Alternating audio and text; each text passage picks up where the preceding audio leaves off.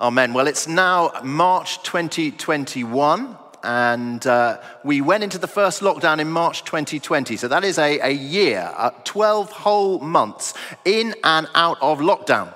And you don't need me to sort of go through the details to say that year, this last year, it has been a year of troubles, all sorts of troubles, health troubles, economic troubles, well-being troubles, fitness troubles. My growing belly is testament to that one.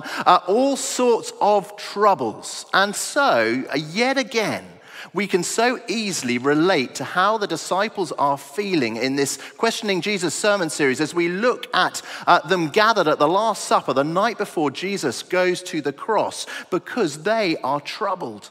And the reason, the context why the disciples are troubled is because what Jesus says in verse 33. Just have a look. Verse 33, Jesus says, "My children, I'll be with you only a little longer. You'll look for me. And just as I told the Jews, so I tell you now, where I am going, you cannot come."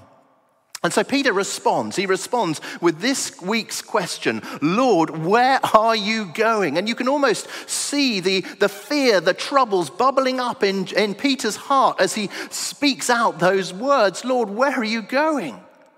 And so Jesus replies. Verse 36, Jesus says, "Where I am going, you cannot follow now, but you will follow later."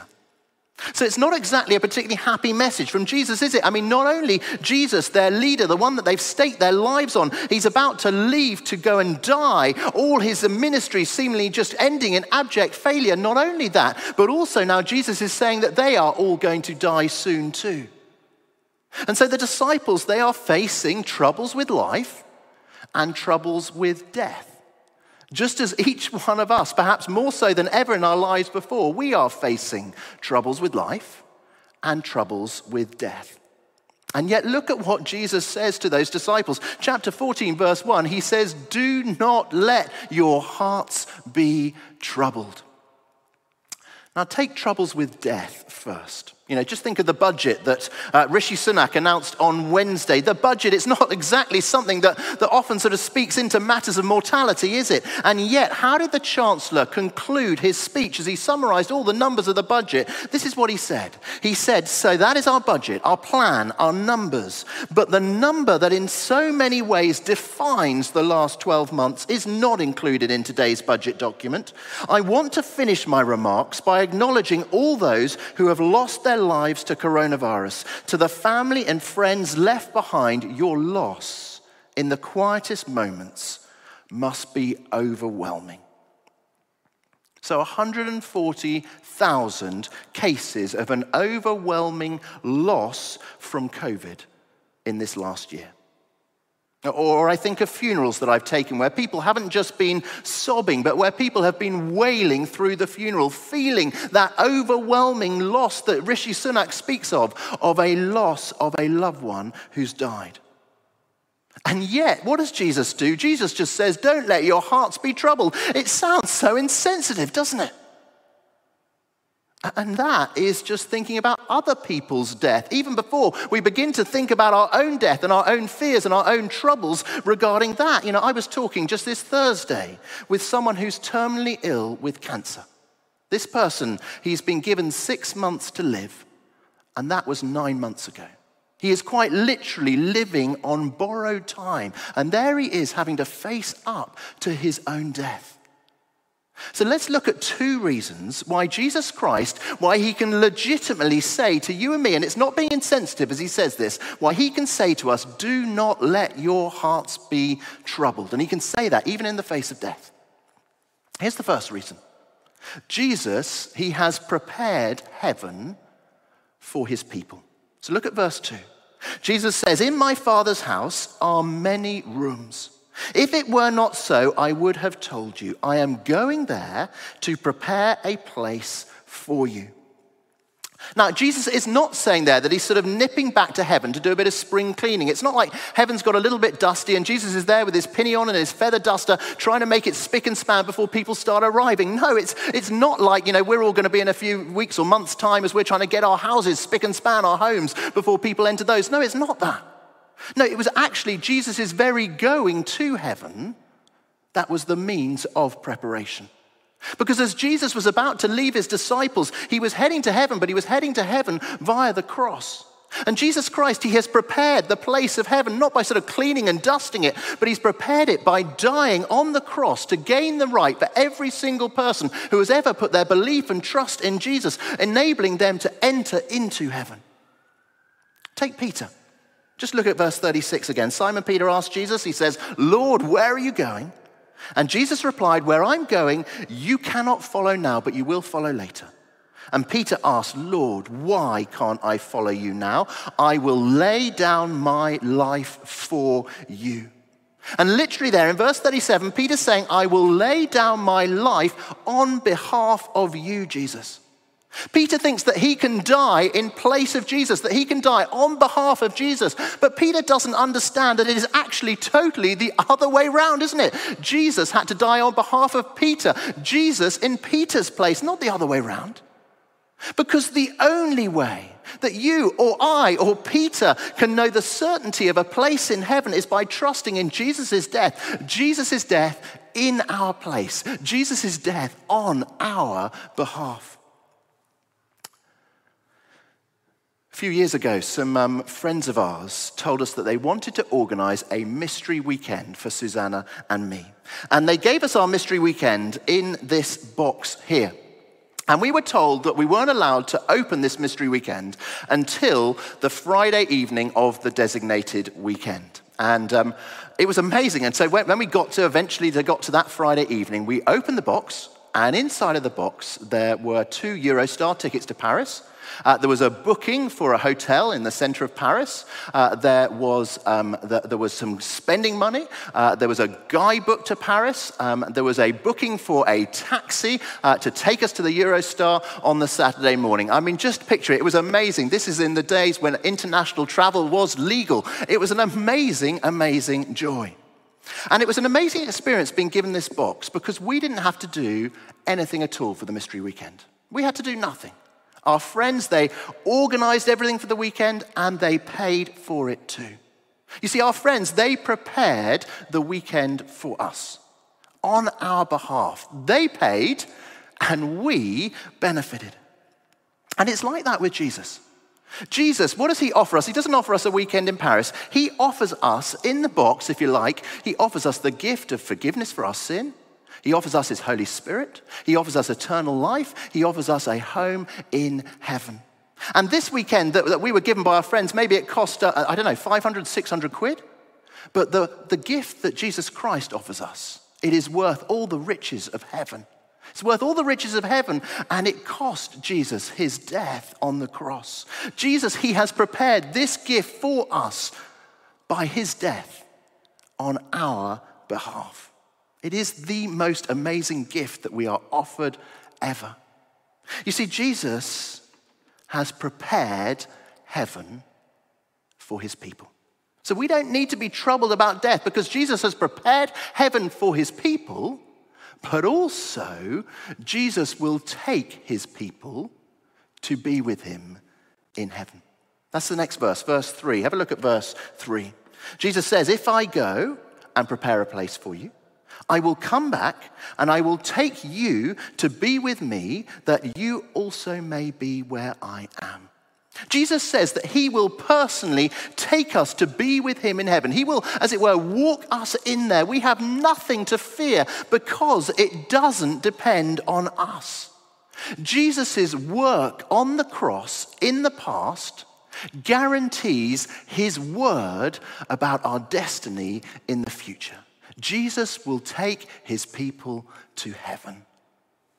And you see, those two amazing truths, that Jesus has prepared heaven for his people and that Jesus will take his people to heaven, those two amazing truths, they present each one of us, they present us with a choice today. The first disciples were presented with exactly the same choice. Verse 1, Jesus says, "Do not let your hearts be troubled, trust in God, trust also in me."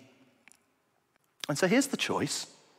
It is perhaps the most simple, clear choice ever.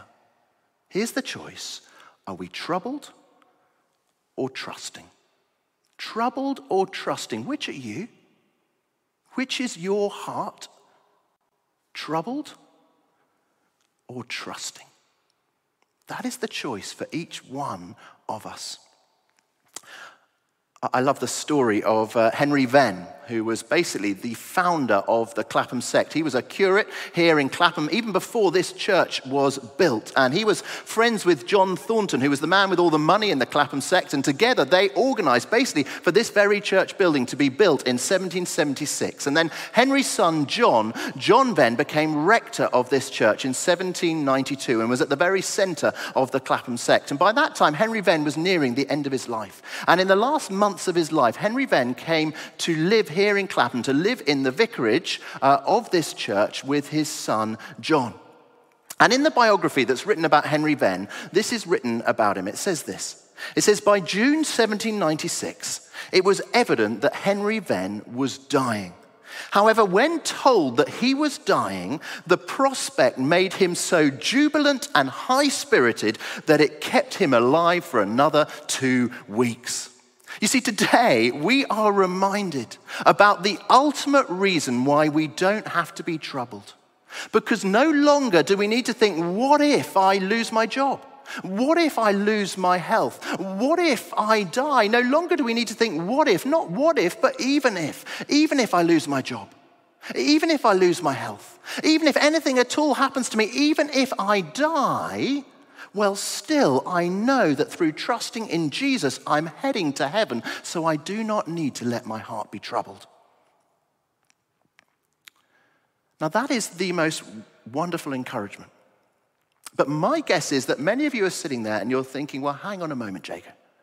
That's all very well, but it's quite in the future, isn't it? I mean, that's sure, it's great, it's really encouraging. As we think about the distant future, this is comfort after death for the person that is trusting in Jesus. But hang on a moment, because look, it doesn't stop me worrying about it, doesn't stop me being troubled about, the difficult things in this life. Not so much the troubles with death, but the troubles with life. And there are plenty of those, Jacob. What about those? Well, above all, in answer to all our troubles with life, above all, I'd love us to receive the amazing comfort of the little Greek word, monai. Now, it is my favorite Greek word, monai. It's probably the only Greek word I actually know, but it is my favorite Greek word, and it only appears twice in the entirety of the New Testament. And both times, this little Greek word monai, which means dwelling place literally, both times it is spoken by Jesus. It's in Jesus' words. And both times it is here in John chapter 14. And the first time that Jesus uses this little word monai is in verse 2 of our passage. Just have a look at it. Monai, it's translated in verse 2 as rooms. So Jesus says in verse 2, if you look there, he says, in my Father's house are many monai. Many rooms, many dwelling places. And that's what we've been focused on so far, that Christians, we will be in the future dwelling with the Father and Son in heaven. But the other time that Jesus uses the word monai is later in the chapter, in verse 23, where it's translated as home. So have a look at that, verse 23 of chapter 14. Jesus replied, those who love me will obey my teaching. My Father will love them, and we will come to them and make our monai, make our home, our dwelling place with them. Now, isn't that amazing? In the future, our home will be with the Father and the Son in heaven. That's verse 2. But right now, in the present, the Father and the Son will be at home in us here on earth. That's verse 23. And because of that glorious truth, rather than us being troubled in the present, troubled, about work uncertainties or relationship uncertainties or financial uncertainties or health uncertainties or housing uncertainties or whatever else it might be, rather than being troubled, you and I, we can be trusting in the present. Because we know right now we have God with us, God dwelling in us, God at home in us by his Spirit. And his Spirit is there in us, helping us through these troubles, giving us both purpose and power for life here on earth, even in the midst of all these troubles.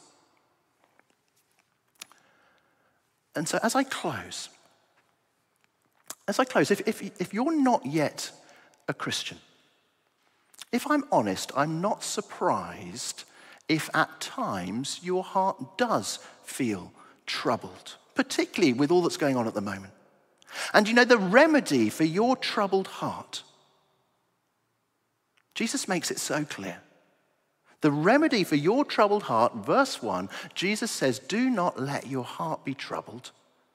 Trust in God, trust also in me. Jesus says the remedy for your troubled heart is to trust in him. To trust in him to deal with your sin and get you to heaven. To trust in him for all the challenges and the troubles you face in this life. To trust in him where you are troubled about death. Just think back for a moment. Just think back to our mystery weekend. Our friends, they paid for it all. Our friends, they paid for it all. We didn't have to do anything. And yet, in some ways, there was something that we had to do. We couldn't just leave this sitting there on the mantelpiece unopened. We had to accept the offer. We had to open it up. We had to say, yes, I want that. And the wonderful thing is, for each one of us, God offers you today a gift.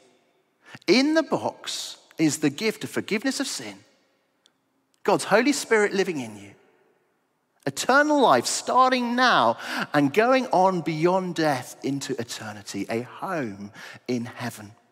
And God offers you this gift. It is the most amazing gift that is on offer. But God will never force this gift on you.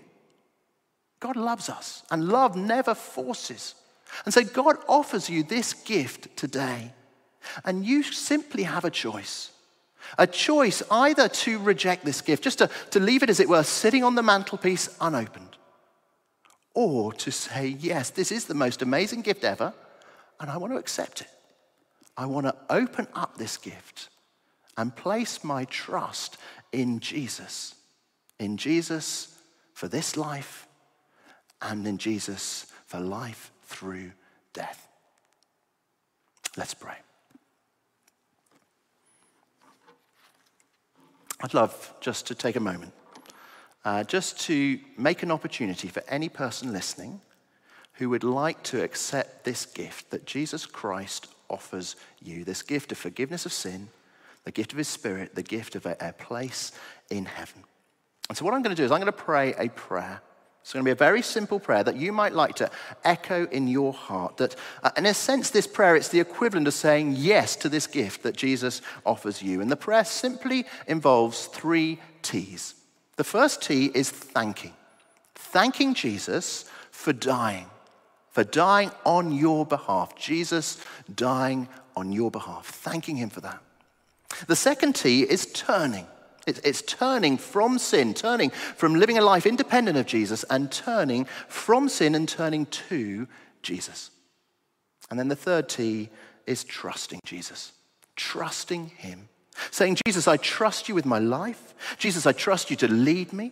Jesus, I trust you to help me in the midst of my current troubles. Jesus, I trust that you can get me through death because you died for me on my behalf and you rose again. And I would love it if you might pray this prayer with me as a means of saying, yes, Jesus, I accept this wonderful, incredible gift that you offer me. So I wonder, would you pray this prayer now? Maybe echo it in your heart wherever you're listening to this. Shall we pray? Lord Jesus, thank you that you love me. Jesus, thank you that you died on my behalf, paying the price for all my sin and wrongdoing. And Jesus, right now I want to turn from my sin, and I turn to you today as my Savior and my Lord. And Lord Jesus, I place my trust in you. I trust that you have come now to dwell in me by your Spirit. And I trust that you'll guide me in any troubles in life. And I trust that you'll one day take me to be with you in heaven. Amen.